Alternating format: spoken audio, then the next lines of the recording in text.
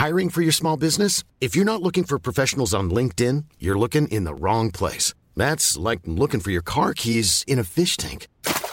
LinkedIn helps you hire professionals you can't find anywhere else, even those who aren't actively searching for a new job but might be open to the perfect role. In a given month, over 70% of LinkedIn users don't even visit other leading job sites. So start looking in the right place. With LinkedIn, you can hire professionals like a professional. Post your free job on linkedin.com/people today. Brought to you by Remarkably Remote, a new daily microcast from the experts at GoToMeeting. All about making work from home work for you. Add to your flash briefing on Alexa or subscribe on your favorite podcasting app.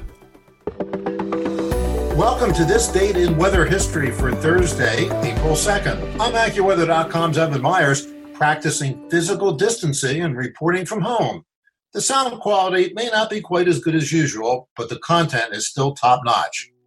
The city of St. Louis, Missouri is known as the Gateway to the West. It has this nickname because it was the starting point for the westward movement of people in the United States during the 1800s.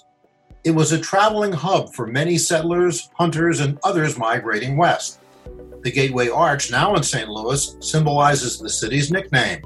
St. Louis was where many wagon trains got organized that first began to head west on the Oregon Trail and also to California.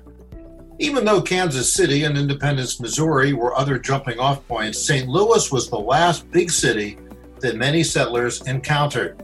The gateway to the west was where these travelers could load up on supplies they couldn't find elsewhere before heading through the vast western wilderness. April was a time for organization before waiting a few more weeks for the snow in the Rockies to melt. It all had to be timed just right because leaving too late in the spring might mean getting stuck in the mountains by the snow of the coming winter, and that could result in disaster. Nice spring weather was the key to a good start.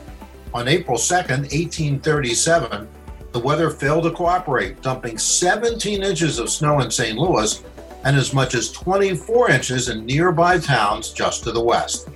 And that's what happened on April the 2nd. Be sure to tune in tomorrow for a brand new episode and find out what happened on this date in weather history.